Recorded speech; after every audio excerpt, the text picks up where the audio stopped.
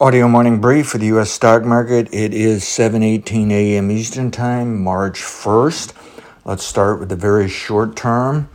As so long as the stock market does not trade below, say, if I can pull up the number here, 5058.35 or the lows on February 28th, February 27th, then I'm assuming there's more upside than downside. But if it does trade below those levels, we do have to consider they want to run it back towards the start of the gap at 5038.83, and it may take it lower still.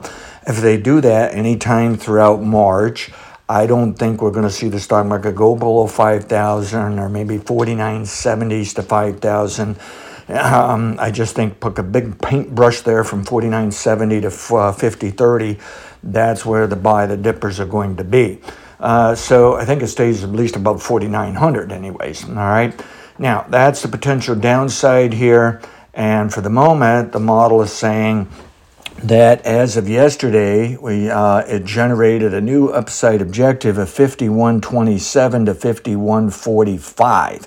Okay, and that fits as stair-stepping up to objective of 5,200. That may not show up to April, but then again, it may even show up in March, even though it's due for a setback in March. Okay, so that's the near-term objective. It's been triggered. It's valid, but this morning the market's off a little bit, and I'll explain on the patterns of how things can pull back a bit. So what I would say is use that objective so it triggered that objective when it moved above 5096.35. But what I'm saying is if you want to be a little more conservative and you see it going down today, you could tell yourself if it trades above yesterday's high at 5104.99, then in my opinion, that's additional evidence of those upside objectives I gave you, okay? And that it's working. All right, now, let's discuss some of the other indexes before I go on to some of the patterns here and the trends. So what we want to look for in is the industrials, Dow Jones Industrials. If it were to trade below 38,741.68 or the February 28th low, then it's going to fill more of the gap, because it did fill a little of it this week, but it would fill more of it down to the bottom of the gap at 38,858.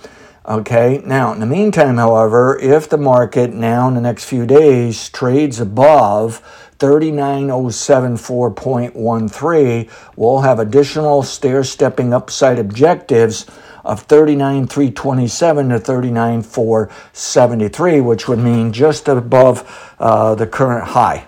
So in other words, a record high. And that would just fit with the S&P 500 of doing stair-stepping higher, okay? And I don't see my still higher objectives there, but we'll just keep this very short term here this morning. So I've given you the upside potential, the signals for it. I've given you downside potential and the signal price levels for it. And so that's for the Dow Jones. Now, next thing we want to look at is the NASDAQ 100. And whoops, that's the wrong one. That's the futures. Let's stick with cash. All right, cash. If the NASDAQ 100 trades below the February 28th low, which I believe is 17,840.36, consider it's going to try to fill the gap and may even go all the way down to fill the gap at 17,482.13, and I think that's the maximum downside. And I suspect will occur if the S&P 500 and NASDAQ pull in to fill their gaps, that just like the Dow Jones, it's only going to fill a portion of it, and then I think it's going to rally. Okay, again, I think we go below that gap level, you start getting into where paint that paintbrush right across your chart. You're going to see the dippers. Okay, all right. So now, if the like the S&P 500, the NASDAQ triggered an upside objective of 18,175 to 18,258 or so, okay? So again, a record high coming, all right? So, and again, that's just stair-stepping. There's much higher objectives than that. And you can, the 5,200 mark on the S&P 500 is going to be a significant objective here in coming weeks. and you can do a percentage basis and convert that to the NASDAQ and Dow Jones, and you could allow a little more upside in the NASDAQ than for the Dow Jones and the S&P 500. All right, here again, I've given you some price levels to watch for the upside. Now, yes, it's already been generated in the NASDAQ like the S&P 500, but if you want, if it does work lower this morning, if you're wondering, is that target really going to work, then if it trades back above yesterday's high at 18,068.52, I think you have to consider it's probably going to work. And then, of course, you can use the high on February 23rd, 18,091.62, as yet evidence is probably going to work for that next level, that stair step higher for the objective. Now, let's talk about patterns. Level 4 is an intra-week to intraday kind of swing. It's the pops and drops day after day during a week. The model is suggesting, yes, we do have to look for a top sometime today. It can turn down today on into Monday. It could stay up all day today and then just be down some on Monday. Okay, so it's a little bit of it always has a little bit of a wide range to top out or bottom. But it was a nice run yesterday. People were very pleased. They're very excited. We're seeing more people calling this the 1990s and the 1920s, okay? And Ray Dalio came out. If you can look up billionaire Ray Dalio's research, some of the things he sends out on LinkedIn and emails and Twitter, he normally, for the past several months, has just talked about his principles. He did talk about late last year where he was concerned of some kind of blowout and problem here, and he is looking for problems, but he admits it may be years from now. So at any rate, he did finally put out something on the stock market, and it's very well done. It's very nice studies. It shows charts with indicators he's developed to look for a bubble. And he's now saying, we're not that bubbly right now. Okay, so he's saying, yeah, maybe something can go wrong, but it looks like you want to favor the bullish side of things for a while, get things a little more higher price when we can revisit the bubble idea, okay? Now, interesting thing I noticed, though, he was comparing 1990s and 1920s. So this stuff is becoming very popular and rapidly so. And I think I've been on top of it here, and I'm now calling it we're in the roaring 20s and the stomping 1990s. We're stomping around doing a dance, this and that, okay? But it looks like to me his 1920s and maybe even 1990s, those indicators sometimes were in bubble territory, warning of a coming problem, but they were that way for a couple of years. So I think Dalio may be looking for a problem over the next few years here to develop, whereas I'm saying I think this economy and stock market will grow to about 2028 on into 2030 or so, and then we'll look for that problem, all right? So I think that, and if you look at 1990s, how long it lasts, if you looked at 1920s, you can just see if you got caught up in that bubble idea, you could have missed out of a lot of upside, okay? It went on for a long time. So I don't particularly care for some of that stuff, but it is interesting. It's fascinating, and I'm appreciative that Dalio shared some of that work. All right, so where are we going for, say, the next month? Well, the market, I think, is going higher for early March, and then it's going to set back around by February 20th for the Fed Reserve, and then it's going higher April, May, June, July, with setbacks along the way.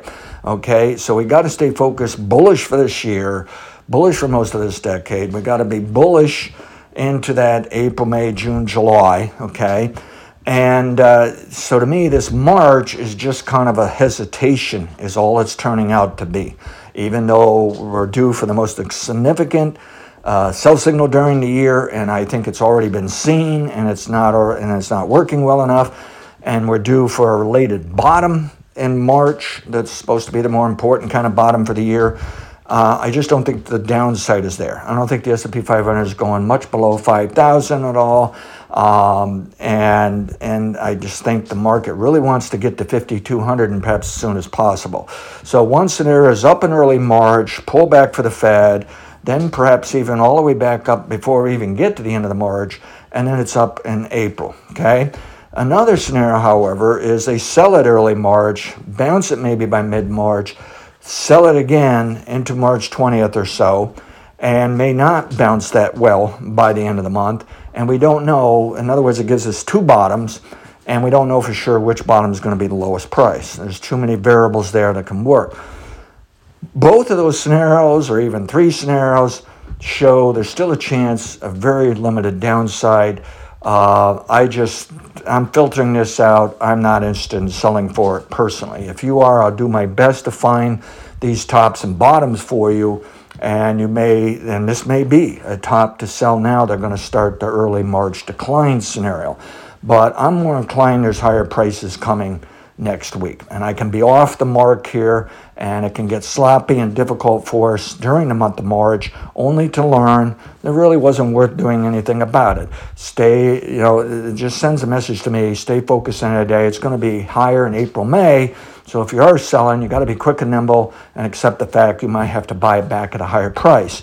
But sometimes selling a little, and then if it's down some, gives you a chance to buy some at a little bit lower price. It also makes you feel better that you did something about it, you worked with it. So I'll help you the best I can. But as of today, I don't have any signal here why we'd want to do any kind of selling here other than very fast trading, just gaming, playing games, okay? I think there's more upside to come. Now, over in the bond side, I think there's a little more downside coming in interest rates, and I was nervous yesterday they were going to bounce it on me and was wondering if that would bother the market. Well, it does act a little buoyant, and this morning it came pretty close to my objective, about 4.216, and this is futures based, and then I have 4.20, and then I have about 4.187 or something like that. So I'm not looking for much of a decline in interest rates, and it can go up or down throughout the month of March, but I think they'll be going down in April, May, but I don't think they're going down huge amounts. I don't think there's a lot to do here in the bond market. The stock market is where it's at, and is always more profitable in bonds, in my opinion. But so I'm thinking if it doesn't do too much, it's quite possible the stock market won't pay much attention to interest rates. It's just going to focus on the economy. And the news on the economy is looking good, looking great, and the money's there. More studies of where this money's all available to come in the stock market. There's more buying to do. And people looking at those analogs of 1990s and 1920s, they're likely saying this thing can go up all year long. I think we're in 1995 when it went up all year long, and I remember doing business more on the commodity side there, and I remember everybody was worried about higher inflation. And now looking back at what the stock market did, it paid no attention to those worries of higher inflation. It was all talk, and it just kept marching higher anyways, okay? Now, 1924 to 25, it's difficult to say where we are in that period, but it was basically up for most or all of a year. So there's good potential there. So again, welcome to the Roaring 20s, and welcome to the stomping 1990s. And we're going to have good productivity. This AI story is really more like a 1920s story, but I think the 1990s makes more sense to people because it was about the internet. It's more like modern technology and more like what we're doing with the AI. So they're probably going to watch that more than 1920s. But on the productivity side, on the actual businesses of what they're doing, this is really more like the 1920s. So let's enjoy it, and let's try to make all we can make. Have a great weekend. And again, don't be surprised they slipped the market today, and maybe we'll learn they slip it into next week. That NASDAQ is still showing a chance of slipping into next week, whereas the S&P 500 and Dow Jones should be all set to move up. And I suppose if it doesn't move up all that much, that could allow the NASDAQ to slip a little bit, but I still don't see anything significant. I'm kind of thinking the more significant downside is probably going to be later in March towards the Federal Reserve, and if we can get this all the way to 5,200 during March, we may see it only drop to 5,100, and I'd be even thinking even more that it's not going below 5,000. Okay, so a little bit of snappiness for this month here. Seasonal people, they were looking for a decline from February and March, but they thought the largest decline would be late February. Now I'm wondering, are they flipping and going to say we're going to get all of that decline in March? It doesn't seem to be that way. I think they're backing away, backing off, and they're more focused on the idea the seasonals, another seasonal from October is up into May to August or July. And they're looking at pre-election year seasonals when it was up all year long. So I think they're trying to stay focused more on it. Now, I also heard some stories. The breadth looks pretty good. The percent stocks over the 200-day average improved this week after all. I think that looks pretty good. And they were talking about some of the 52-week highs that people aren't talking enough about it. They keep complaining that there's only a handful of stocks going up and pushing this stock market higher. They've been doing this for years, and they're still complaining about it maybe more than ever right now. And yet some people on Wall Street pointed out, if you look at 52-week highs, and if you look at that equal-weighted S&P 500 index, it's improving. And so it's suggesting that no, really, a lot of the stocks in the market are moving up. Okay, it's just that those high flyers were moving up faster and more. They did to get hit here a little bit and a little bit of profit taking. But overall, listening to some people yesterday and some people I haven't even heard from, but just entertaining what were they talking about, considering what they're talking about. I would say people are getting more bulled up all the time, more optimistic here. I think we got this one. Let's stick with it. Have a great weekend. Past results are not necessarily indicative of future results. Have a great day. Thank you.